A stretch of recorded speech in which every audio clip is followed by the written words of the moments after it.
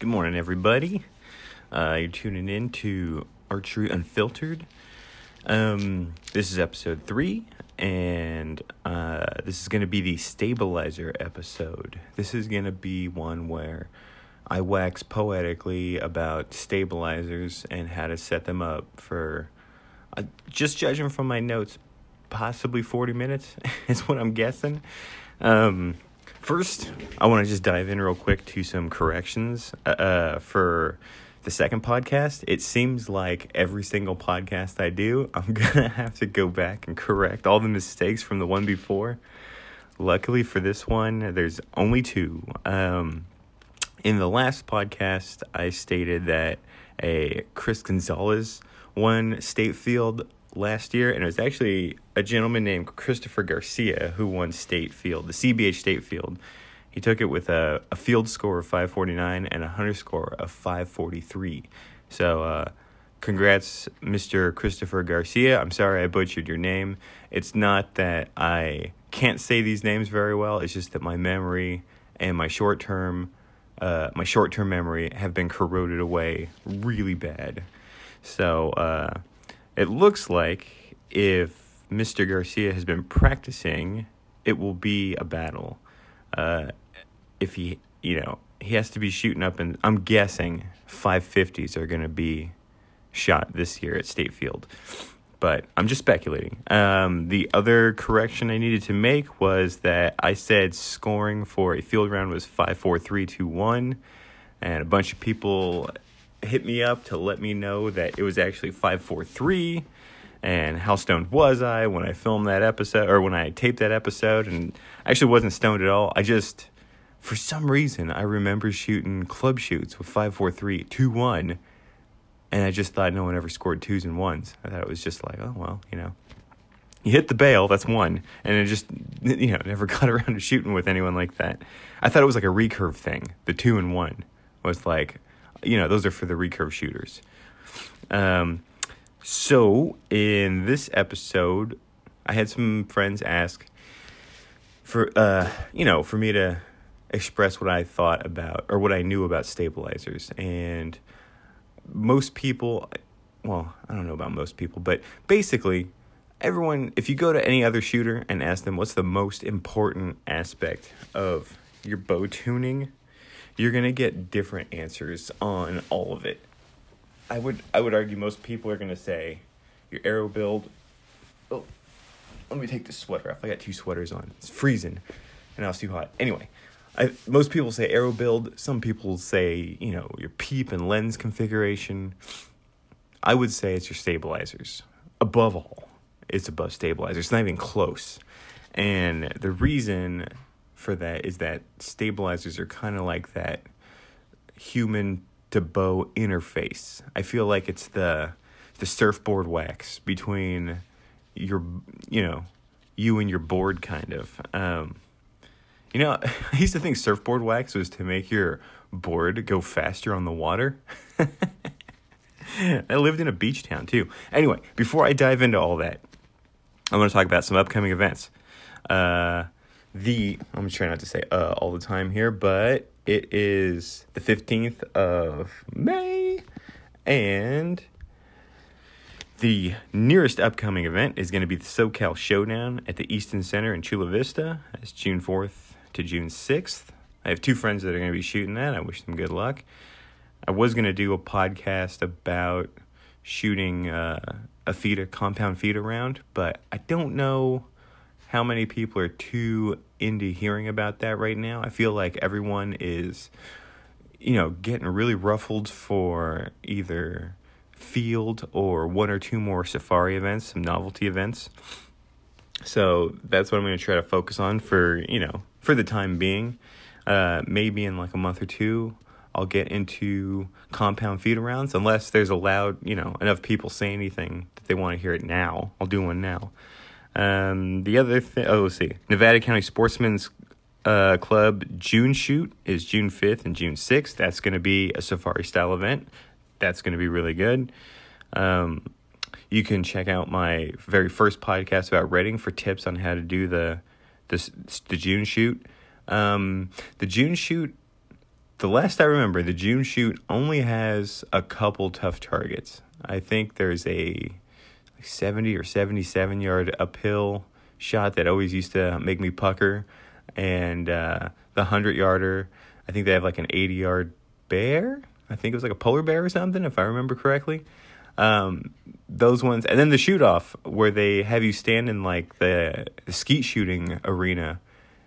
The shoot offs at the June shoot are some of the best because there's a big crowd. It's like it's made so that people can kind of surround you and watch you shoot off.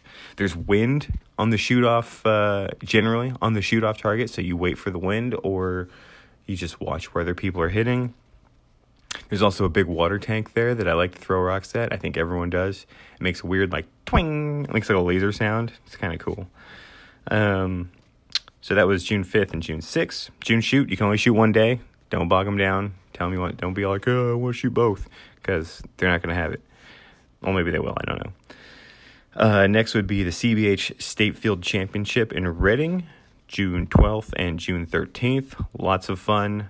I mean, lots of fun. If you are a diehard competitor, but kind of like a small fish still, if you're just into and enjoying tournaments, I highly recommend this one for that business aspect, that feel of like wanting to compete at that like hardcore, like, ooh, I'll sleep in my car if I have to. I don't know if they'll let you, but they let me a long time ago. After that is the Cougar Mountain Archers 31st Annual 3D Shoot on June 20th. I believe I shot that event when it was the State 3D, the CBH SAA State 3D event. I could be wrong, and it could be a whole different event that they hold, but I remember that place. Very fun course to shoot, pretty flat, a couple mild up and down hills. I think the steep up and down hills are relatively close, but that was a lot of fun. I think I shot a 920 to win the first state 3D shoot there. It'd be cool to see the next one. Let's see, Santa Cruz Archers MTBA Regional Field Round is June 20th, the same day, so you can kind of pick one or the other, or neither, but you should probably do one. The MTBA Regionals is something I've always wanted to shoot. It's always eluded me because at the time, what was it called? NCFA? I can't even remember now, but there was kind of like another regional tournament governing body or what have you that held like a series. I think it was like 3 or 4 events that they would kind of piggyback on. And during that time, like during the end of that I want to say NCFA, but in its, what do they call it, death throes, as it was dying out, MTBA popped up, and it's like a little south of here. It's like a little more San Jose-ish, but it's still good events. It's still field. I think they do like a 900 round. I don't know what the other ones are. I think they do an indoor round. It's all awesome stuff, though. It's definitely stuff that I want to try. And maybe one of these upcoming years, I'll get into it. Until then, I only have enough energy to put in for like a couple big ones, a couple big events. I'll go hard on, and that's about it. Also, that same weekend is the Last Chance Broadhead Shoot in Petaluma. Here's one that I actually did sign up for. My dad, I want to take my mom and my dad up to shoot this event. It looks like a lot of fun. I just got a new hunting bow from West Coast, and I would love to really test it out, push it to its limits at this broadhead shoot. And they have a little pack race, which is like, you haul, a little 50-pound weight for 3 to 5 miles, and, if you win, you can brag. And I'm feeling like most of you have seen I've lost a little bit of weight, but I've also lost a lot of muscle mass. A lot of people don't know this. Like when I was fatter, I was really yoked. I was really like I was a buff dude hidden under a bunch of fat. And now that I've lost a bunch of weight, I'm a skinny guy hidden under a bunch of fat. So I'm hoping this pack race helps get my ass in gear for a little bit of exercise. I really do not exercise. And I think my heart's probably suffering from it. But anyway, let me get into stabilizers. So, like I said, the stabilizer is the man-to-wave friction-reducing vehicle. It is your interface to your bow. Also, before I get into this, I should just sideline real quick. I was writing this episode, and I had like 4 pages of notes written. I am very passionate about stabilizers. And right when I was finishing like the 4th or 5th page, my friend said, hey, you should check out this video that Paige Pierce put up on whatever social media, X, Y, and Z social media. And I was like, fine, I will. I checked it out, and it was, not only was it spot on, it was a lot of stuff that I had already just written down. So I'm not going to say I did it first, because I didn't. I think she released this video like months ago. But if you check out Paige Pierce's video on how to make your bow aim better, it's going to have some of the stuff, hopefully not all the stuff that I'm going to talk about. I'm hoping to go a little more in-depth and get you some of that like nitty-gritty feeling stuff that goes on in my brain. So that's what I got planned for you. After I saw that video, I was like, shit, how am I going to make mine better? I was like, I know. I'll get super baked.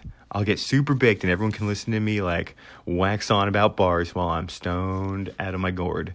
Well, I got super baked last night, and before I could turn the microphone on, I fell asleep. And I said, I think I'm getting too old to do that. So you guys are getting coffee Wendell right now. I'm all sweaty all of a sudden. Anyway, so let's get into it.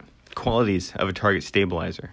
And this is not just target stabilizers. This is just stabilizers in general. I guess I wrote target. I didn't mean to, but I guess I wrote it because I was feeling like elitist at the time. But anyway, I gotta stop saying, Jesus. It doesn't count either. Anyway, stiffness is like one of the qualities of a stabilizer. And it used to be, I'm fairly certain, that the stiffer the bar, the better it was. And I believe, my personal opinion after talking with like one other person, is because the direct feedback you get is like instant. You know, the nose of that stabilizer, if it wiggles anywhere, you see it automatically in your sight picture. There's no time. There's no like millisecond or microsecond time delay. You're not waiting for things to like settle and adjust. So I believe that is why stiffness is like the shit with stabilizers. And that's why it was highly sought after for a long time. Weight is a big deal, like the overall mass weight of the bar. And, you know, I've shot various bars. I used to shoot spider bars, which are great bars. They're super stiff, and they get the job done. They kind of remind me of doinkers. But after I switched from spider bars to Easton Contour bars. The Easton Contour bars were so light, so incredibly light. I was able to tack on way more weight onto my bars, and it was like the same mass weight, or at least what was perceived as the same mass weight, held so much better. So to me, it was like, okay, these are out, these are in. Easton Contour CSs. Easton Contours are stiff because they got a big fat, they're like a fat bar in the back that then taper down into a skinny bar in the front. Because of that skinny bar, it does wiggle. It's not the stiffest of bars. It's kind of like this weird hybrid in between. And I feel like they aim good, and then that skinny part, that wiggliness, when the shot breaks, it dampens the shot. So you kind of get like, strangely enough, the best of both worlds with that Easton Contour bar. I really like those bars. I think I still have a set. I don't think I've ever sold them. So, you know, the lighter your bow is, basically, if I mean, we're talking about a couple ounces front and back. That's when I was like, oh, a ton of weight. What I mean is like possibly 4 ounces front and back, or 4 on the front, and then that's it. But basically, a lighter overall mass weight will mean that you can tack a little more weight out on the ends if you're not exceeding your own mass weight limit. You know, the more weight you have on your bars, the damper the shots are going to feel too. Like, I don't know if it's because those weights make the bar, like, in essence, they kind of make the bar bendier. If you think about it like an arrow, right? And they talk about your arrow spine. When you tack a bunch of weight, when you fill up the point of that arrow, you're breaking the spine of the arrow. So when you shoot it, it's more flexy, it's more wobbly, because force goes in, has to dissipate in certain spots. I'm explaining it all wrong, but by a physics standpoint, essentially you're breaking the spine of your bar with the more weight you have on the end. And the forces that are being applied to your stabilizer bar are directly up and down. It's not forward and back like on an arrow. So I feel like you feel these things a lot more. If you don't believe me, take all the weight off your stabilizers and go shoot. And that bow will crack. It'll be like, wow, wow, Then stack all the weight you have on it and shoot, and it'll be damp as hell. It'll also be because those weights are resisting that bow's movement. The recoil will be dampened. Other good qualities are the end cap design. I've noticed that really good bars have really great end cap designs. Spider bars have really solid end caps. Carbon Craft bars are extremely good end caps. What's cool about the Carbon Craft bar is the face of the end cap is actually made tapered and flat. So it's like it can butt right up against your bushing or your quick disconnect, offset bracket or whatever. And it just snugs in there real tight. It's a good design. The Easton Contour bars have decent end cap designs. They're kind of like internal looking. On the skinny end where you plug your weights in, I feel like they could have used a better epoxy, or I know someone, probably no one from Easton's listening to this, but I'm sure if someone was, they'd be like, no, we use the best epoxy, actually. But on a hot day, I've gotten my end cap to rotate inside my Easton Contour bar. So how about a little wind tip here? This is a good place to mention. Have you guys ever tried not running a quick disconnect on your front stabilizer bushing? Did you notice that it makes that front bar act way stiffer, like night and day stiffer? I can't remember why I did this. I think I was kind of wanting like a half inch off my stabilizer and thought, I'll get rid of I usually shoot a 15-degree down bracket. I really like those down brackets. I like the quick disconnects too, because it makes storing your bar super easy. You just quarter turn, bam, off. But to really feel, like if you want to feel how this bow is behaving, like 1-to-1, super responsive, get a Carbon Craft bar and plug it directly into your front stabilizer bushing. It is stupid stiff afterwards. And like you can really see, I bet you any good stabilizer plugged directly into your stabilizer bushing will do it. The only downside is you lose the 15-degree down bracket, so you don't get that, that what they call the plumb bob effect. I have my own theories as to what it actually is, and I'll talk about it. I'll talk about it here. So what's the purpose of these stabilizers, aside from being the man-to-wave friction-reducing vehicle? It is ultimately to aim better, correct? Yeah, a little bit. To execute better also. You put weight on these bars, and hopefully it's enough weight that it settles those extremely small like hand tremors and inconsistencies, those hand torques. It's really early in the morning, people. It's like 5 a.m. It's the only time I can get up to do these things now because I got a baby. So anyway, the weight on the end of these bars should settle your little hand tremors and torques. It should absorb them. Well, not even absorb them. It should just resist them. If you have more weight on, what's a good analogy? If you got a car, if you have a Toyota Yaris, right, and say it's after league. Let's just have a hypothetical scenario here, right? So after indoor league, your Toyota Yaris is parked out front, and your buddy comes by and he thinks it would be funny to kick the bumper off, right? As he kicks the bumper off of your car, you notice your whole fucking car shifts and moves. It like rocks side to side. And you're like, holy crap. He just Van Dammed my car. Cut to if you drove a Dodge pickup and your buddy comes out and then breaks his foot on your bumper and you notice your car doesn't move even a scotch. It's because of that mass weight. The weight on that truck has resisted the force that your homie's little foot destroyed itself on. So there's a little insight into why that works like that. I'm sure someone out there, maybe like a real coach, a level 4 coach or someone, would be like, no, actually, it has to do with the bone alignment and your blah, blah, blah, blah, blah. Maybe that's a little bit true. I don't know if you guys have ever noticed, but loading up your back bar changes the group of muscles that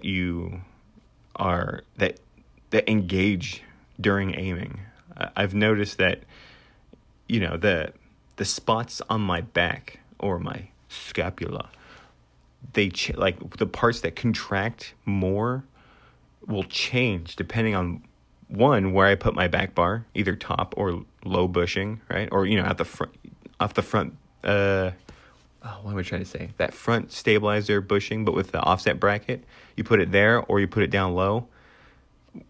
Different parts of my back engage. It's super weird. I don't know do you guys feel that, or am I just a little cuckoo? Am I really grasping at straws here? I feel like this is like one of the final stages you go through analyzing before you quit and then switch to cornhole.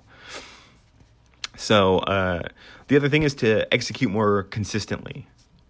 I've seen people with just a front stabilizer and a little bit of weight like drastically benefit from that additional, balance, being out forward, help their execution be much more consistent. It can create a consistent follow through also.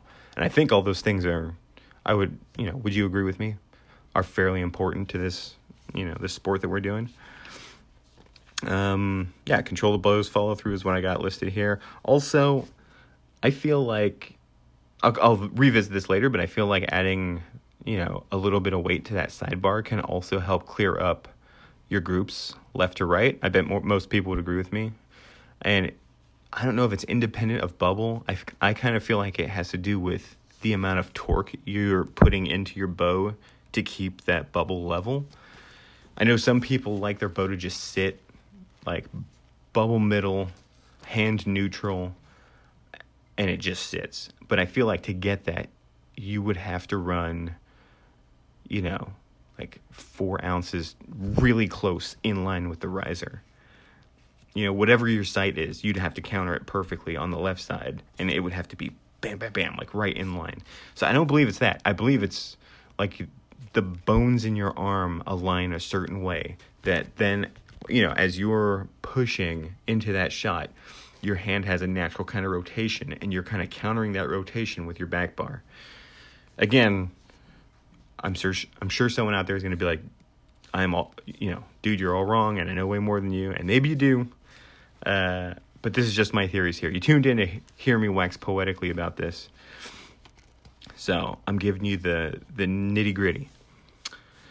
For some reason, I have this little note about, like, just jammed in here in my notes about the dangly doinker bar thing, the dangly doinker damper, that stack, you kind of put it between your weights, or maybe you'll put it before your weights. It'll be the thing before, like, between bar and weight stack.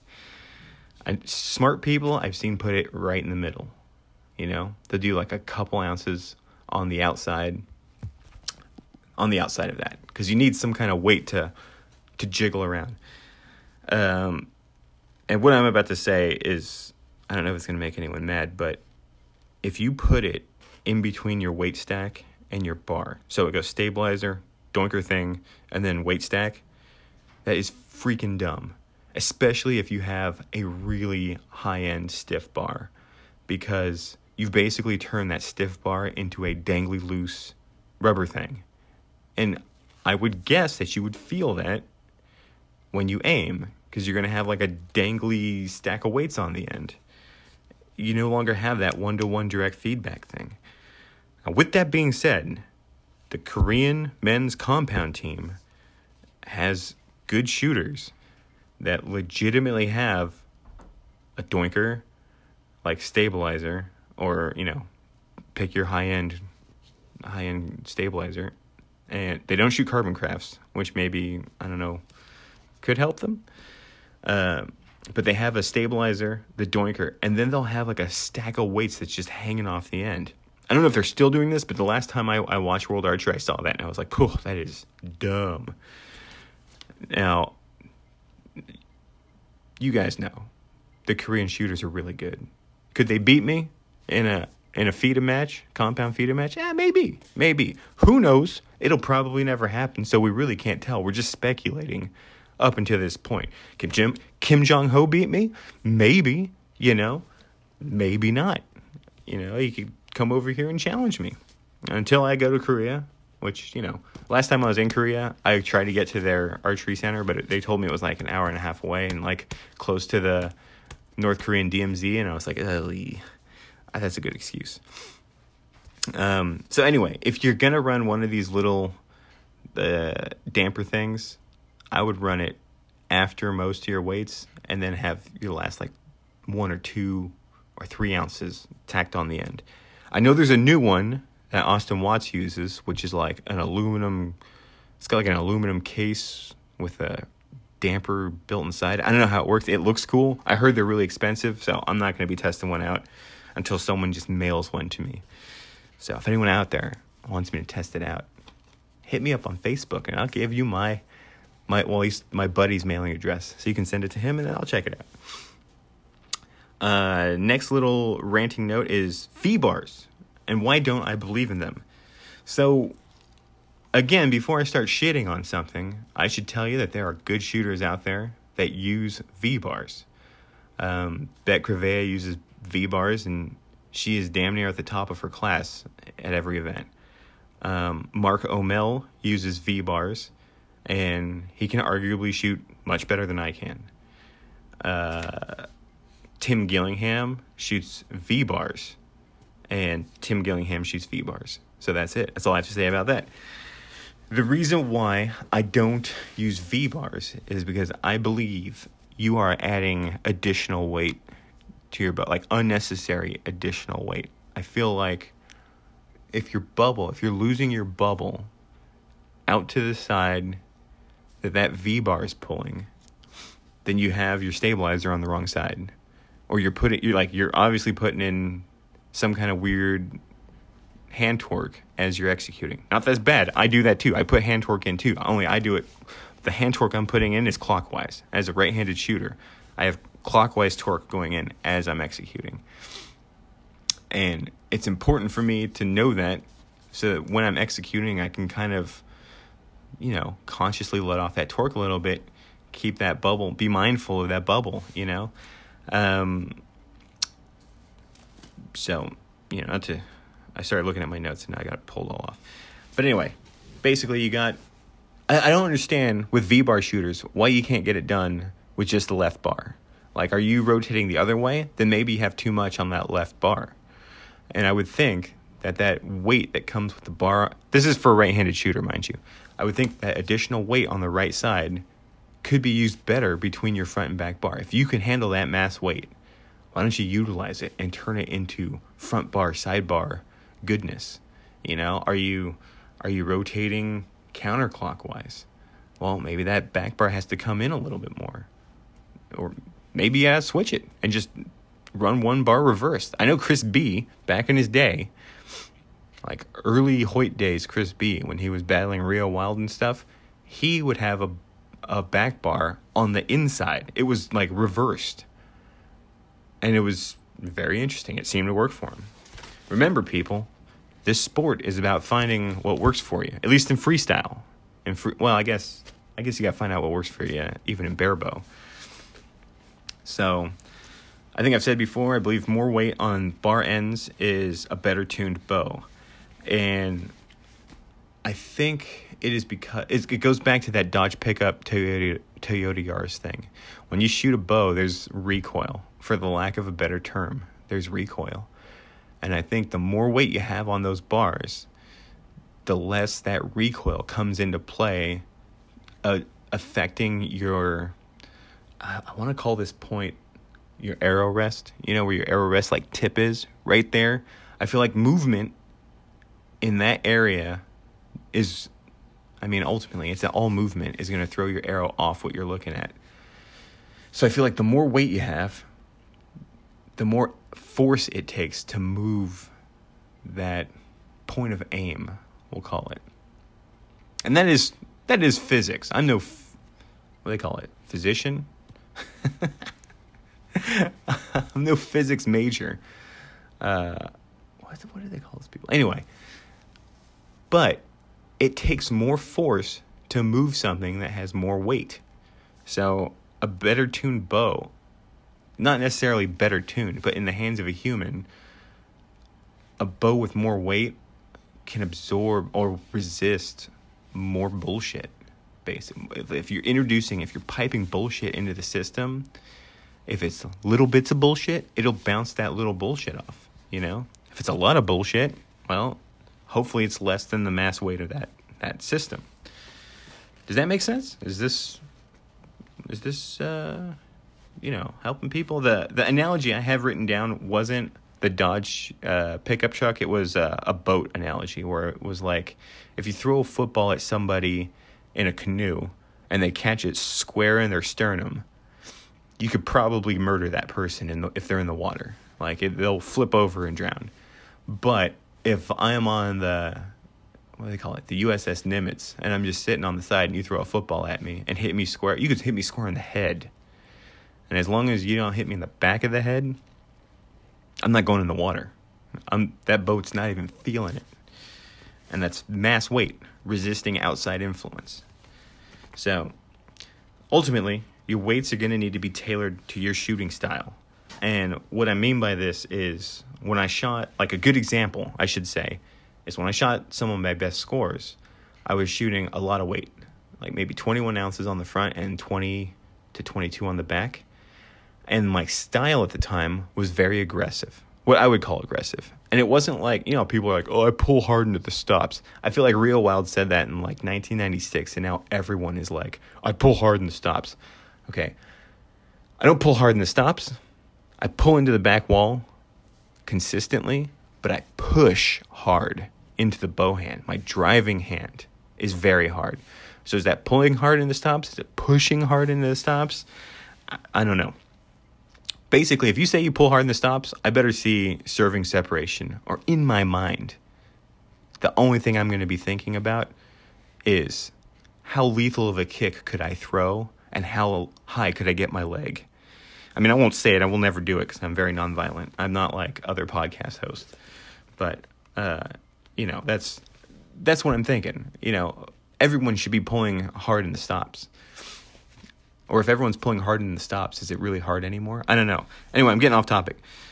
So I shot a lot of weight on this bow when I was shooting good. The 40 ounce, how much is 40 ounces? Like 3 pounds?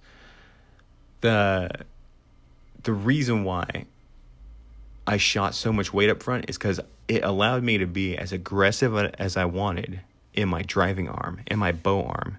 And I didn't have to carefully regulate how much forward drive I was doing. I could just give it a push, and push that shot off. Like, basically me pushing on my driving arm would get my release to rotate, and bam, that shot would go. So I just had to apply, some percentage of back pressure into the wall so that I didn't creep, and then bam, push that shot off.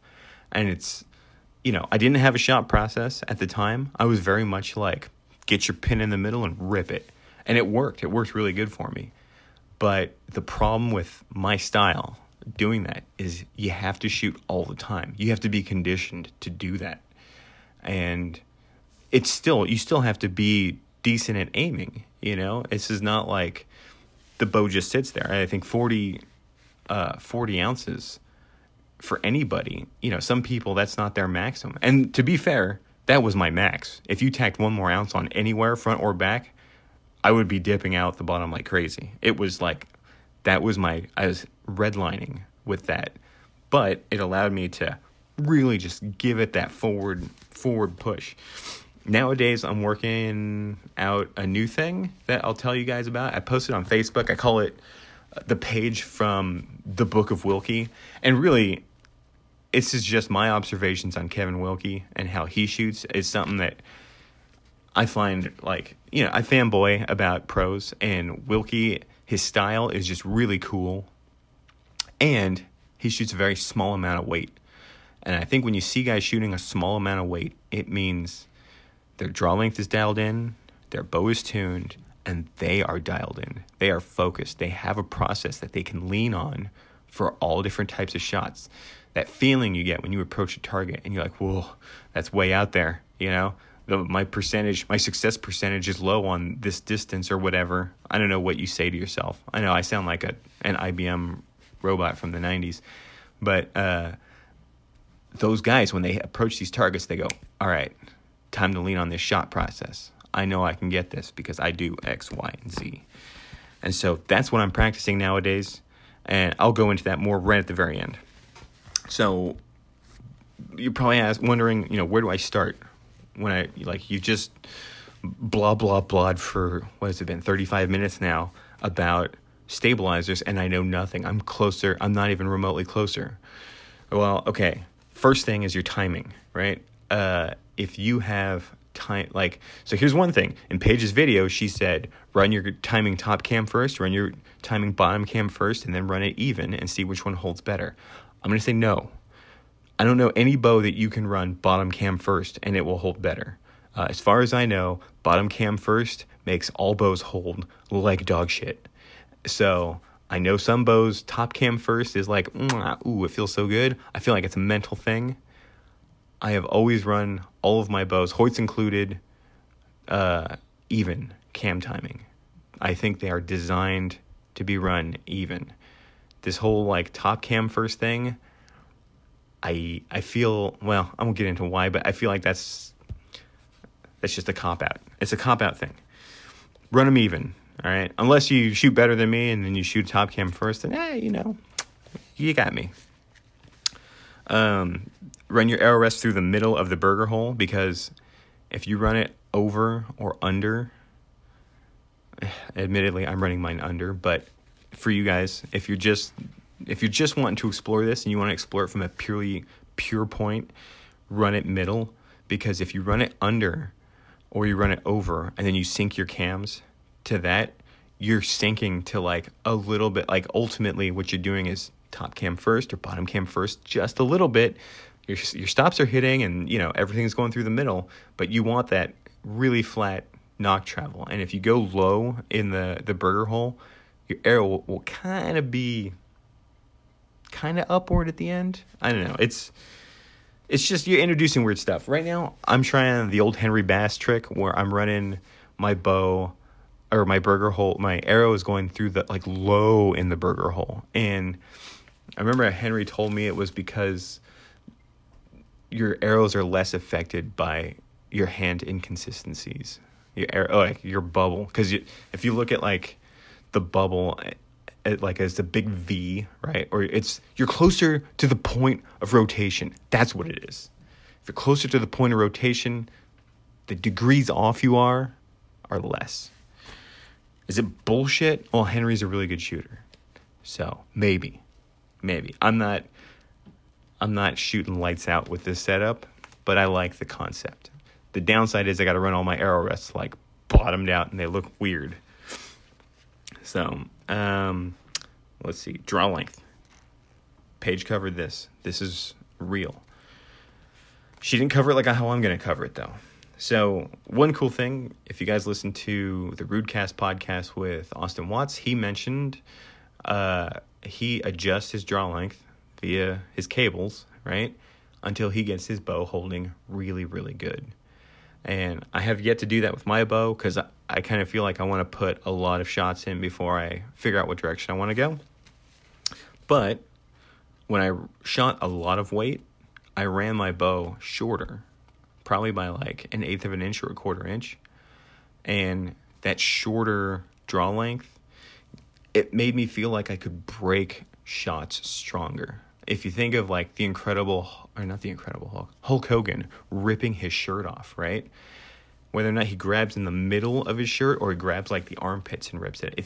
I liken the longer draw length to grabbing the armpits of your shirt and ripping it off. Whereas when your bow is just a little under, you're grabbing the center of your shirt and then ripping your shirt off. And so I like to run it a little bit, just a little under, so that I could stack more weight on there and then get more aggressive. Right now, I feel like I'm right in the middle. I'm right at where my draw length is naturally right in the middle. So I'm trying out what I call the Wilkie method. I feel like if you run it on that longer side, you're going to be using less weight. So when Paige says adjust your draw length, maybe that's for someone who already has their weights dialed in and they're trying to get that little extra something, to make it a little better. Just my theory. I think Paige shoots better than me now. I used to say, like, I'm the shit because I shoot the same scores as Paige, blah, blah, blah. I'm pretty sure I don't anymore. So, what else? Front bar lengths. As far as trying to determine what front bar length is good for you, I think most will do good. And you're going to find that different people shoot different lengths all over the place. Dan McCarthy shoots a shorter front bar, at least did at one point, shoot a shorter front bar than others. I find what works really good is just finding someone that looks like you, like build-wise, and then just saying, hey, what bars do you like? But don't go off one person. Ask a handful of people, average their numbers out, and then think about yourself. You could also call stabilizer manufacturers and say, what size do you think for someone like me? Now, that's the front bar. That's pretty basic, okay? I have a 30-inch front bar. I think that's pretty normal, like on par, pretty normal. I think Chris Perkins runs a 30-inch front bar. Now, what about your back bar length? Well, back bar, you want it, in my mind, you want it as long as possible without your weight stack touching your body. If your weight stack touches your body, you're disqualified. I think they consider it cheating because you could just you could go like 20-inch bar, lean your bow right on your hip, and then just, it's like having a tripod. So take this into account when you're shooting steep and up and downhill. Like, look at your whatever stabilizer you have now, if you have one. Or you can have your buddy, if you don't have a bar, you could aim downhill and have your buddy run up and measure. Like, I don't know how safe that is, but, it'll get you there. But don't make sure it's not too long. Some people run their back bar angled out so much that it would never hit their body anyway. Again, that could be an argument for V-bar people, because the V-bars are kind of spread enough to where you could aim straight down or straight up and no bar ever touches you. But you know how I feel about V-bars. Anyway, where do I start? You're probably saying, all right, we get it. Get to the meat and potatoes of this. I'm tired of all this celery. Well, what I like to do is start with 5 ounces in the front, or 10 ounces in the front and 10 ounces in the back. It's a good starting point, and you can just see where do I need to go from there. A couple rules that I go by is, you take a handful of shots. We'll say shoot 10 shots, or any arbitrary. Just pick a number. I don't care. Are you dipping out the bottom consistently? Well, in my mind, to me, if I was dipping out the bottom, these alarms would be going off in my head. And these alarms would say you are either throwing too much mass weight, you got too much mass weight going out there, or on your bow, or you have too much front weight on your front stabilizer, and it's pulling you down kind of at that last minute. So that's if you're dipping out the bottom. So if you say 10 shots, and 6 of them dip out the bottom, my alarms are going to be going off like nuts. You got to lose weight somewhere. Lose it off the back bar first is my usual first instinct, is take one off the back. Is it better or worse? Or the same? If it's the same, put it back on, take one off the front. And try to do it scientifically, all right? And like the scientific method is like you have a control, and then you do one thing, and then you test that one thing. Don't take 3 ounces off the front and back and then be like, ooh, now it's too light. But I don't know where I came from. I don't know off the front or off the back. One thing at a time, all right? So are you going out the top? So what if you do the 10 and 10 or 5 and 5 and you start shooting at the top? Well, to me, if you're missing out the top, that's the best. That's a good thing, because then it means, ooh, this setup's a little light, I'm feeling a little horsepower here. So if you're going out the top, my first instinct is add an ounce to the front. Especially for indoor, you should not be missing out the top. You should be missing nowhere. So add an ounce to the front. See if it brings it down a little. Alternatively, you could kick an ounce off the back and see if that lowers it. But if you're going out the top, most likely you haven't hit your mass weight peak yet. And this is, just so you guys know, these are the things that I do when I'm trying to fiddle with stabilizers. And I fiddle with stabilizers a lot. Like I said before, to me, it's the most important part of the interface between you and your bow, aside from draw length and, timing and blah, blah, blah. So are you having trouble keeping your bubble in the middle? Because here's another one that's important. If you're having trouble keeping that bubble level, it could be back bar angle, like in and out. It could be you don't have enough weight on your back bar. It could be you have too much weight on your back bar. So that one I don't have an exact rule for, other than, is your bubble going out to the right when you shoot? If it's going out to the right, what does that mean? It means your bow's canting counterclockwise, which means too much weight. Too much weight, or the bar angle's too far out. And you should, aside from the bubble, you should feel it. You should feel that bow pulling you counterclockwise. Is it going to the left? If it's going to the left, you can kick that bar out a little more. Or, add an ounce. So, a lot of people, so I'm telling you how to do this. Why? Well, the first reason why is because you want to steady your pin float. And people are going to ask me, what kind of pin float do you have? I've heard some people watch me shoot and they're like, you aim really good. And maybe they think I hold steady, but through my scope, they don't, I've heard other people say this too. You don't see what I see. I see movement. I definitely, my pin does not sit and just says, there you go, Wendell. I'm chilling on the X. You take all day. I'll be right here. You just break that shot when you feel good. No. My pin's usually dancing around. It's going, now I'm over here. Now I'm over here. Now up, down. But it's usually pretty predictable and controlled. I think what you want is a predictable pin float that is somewhat manageable. And on a 20-yard Vegas target, my pin pretty much floats inside the 10 ring. 10 ring is pretty much where I'm going for. Now that's, left to right of 10 ring, it's up and down on the 10 ring. It's all over the place, but it's in the 10 ring. And so that kind of puts my mind at ease and just lets me concentrate on, breaking a shot. That's what I'm going for. And if for field, most of the time, the way my bars are set up, I can hold inside a dot at most any distance, with the exception of 80 or 100, which is probably why those distances wig me out a little bit, because I spend a little more time outside the spot than I'd like to, which is if I spend any time outside the spot, it wigs me out. So that's, to each their own, whatever works for you guys, find it. Find out what you're comfortable with. But a big thing is with these weights, you're looking for pin float, but you're also looking for a float that stays the same during execution. Now, this could be bar weight. It could also be your execution. Are you executing like you have rabies? Because if you do, you got to slow it down. You got to figure out, what am I doing wrong? Or not what am I doing wrong, but why am I so tense? You want to execute smooth and slow. I used to call it the gradual mantra. When I shot a lot, I was, if you just say to yourself, gradual, you could put that you wouldn't overpower shots. You wouldn't shoot things out the bottom or force arrows out. You could just gradual, break it off.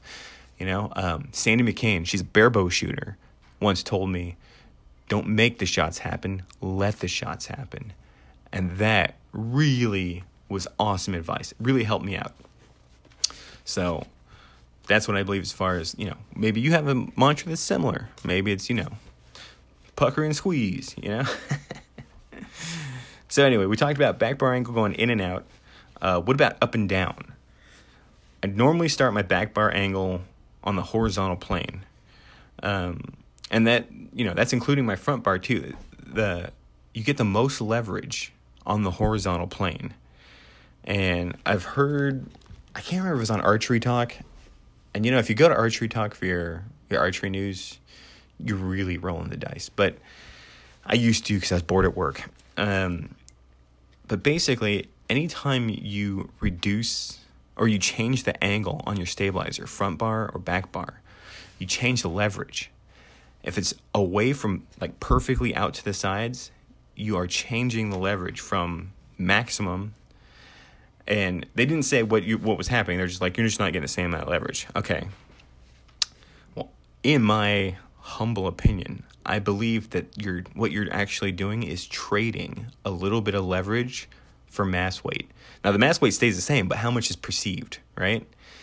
I think you're reducing a little bit of leverage, and you're saying, you know what? I don't need that much leverage, but I'm going to use that weight for mass weight to help, dampen everything, to help resist a lot of stuff. And also, one thing you're doing with that back bar going up and down is you're changing your grip pressure, because even though your bow's going to sit a certain way in your hand, that front and back bar leverage is going to change the angle or the forces being applied to your riser.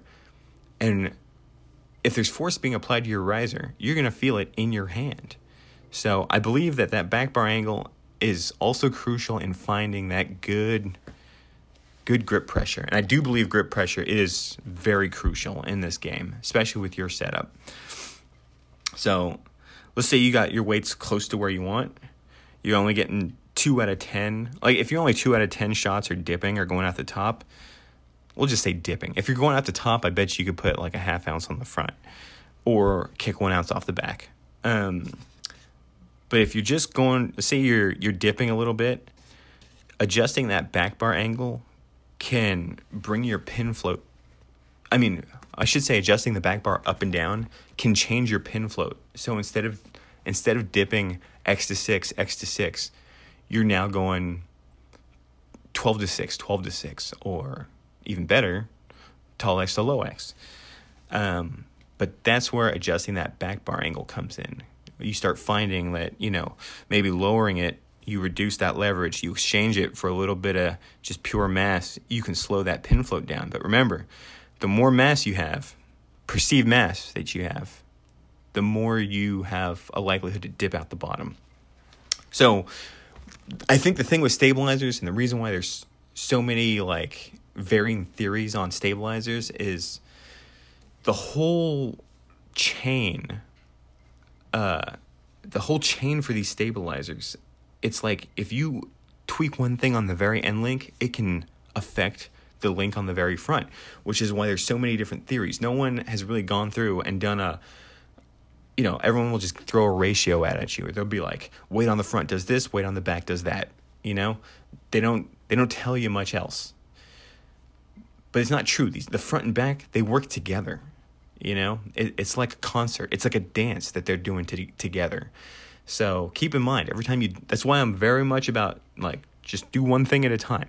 Go 1 ounce at a time, because you can get in the weeds really quick with stabilizer weights.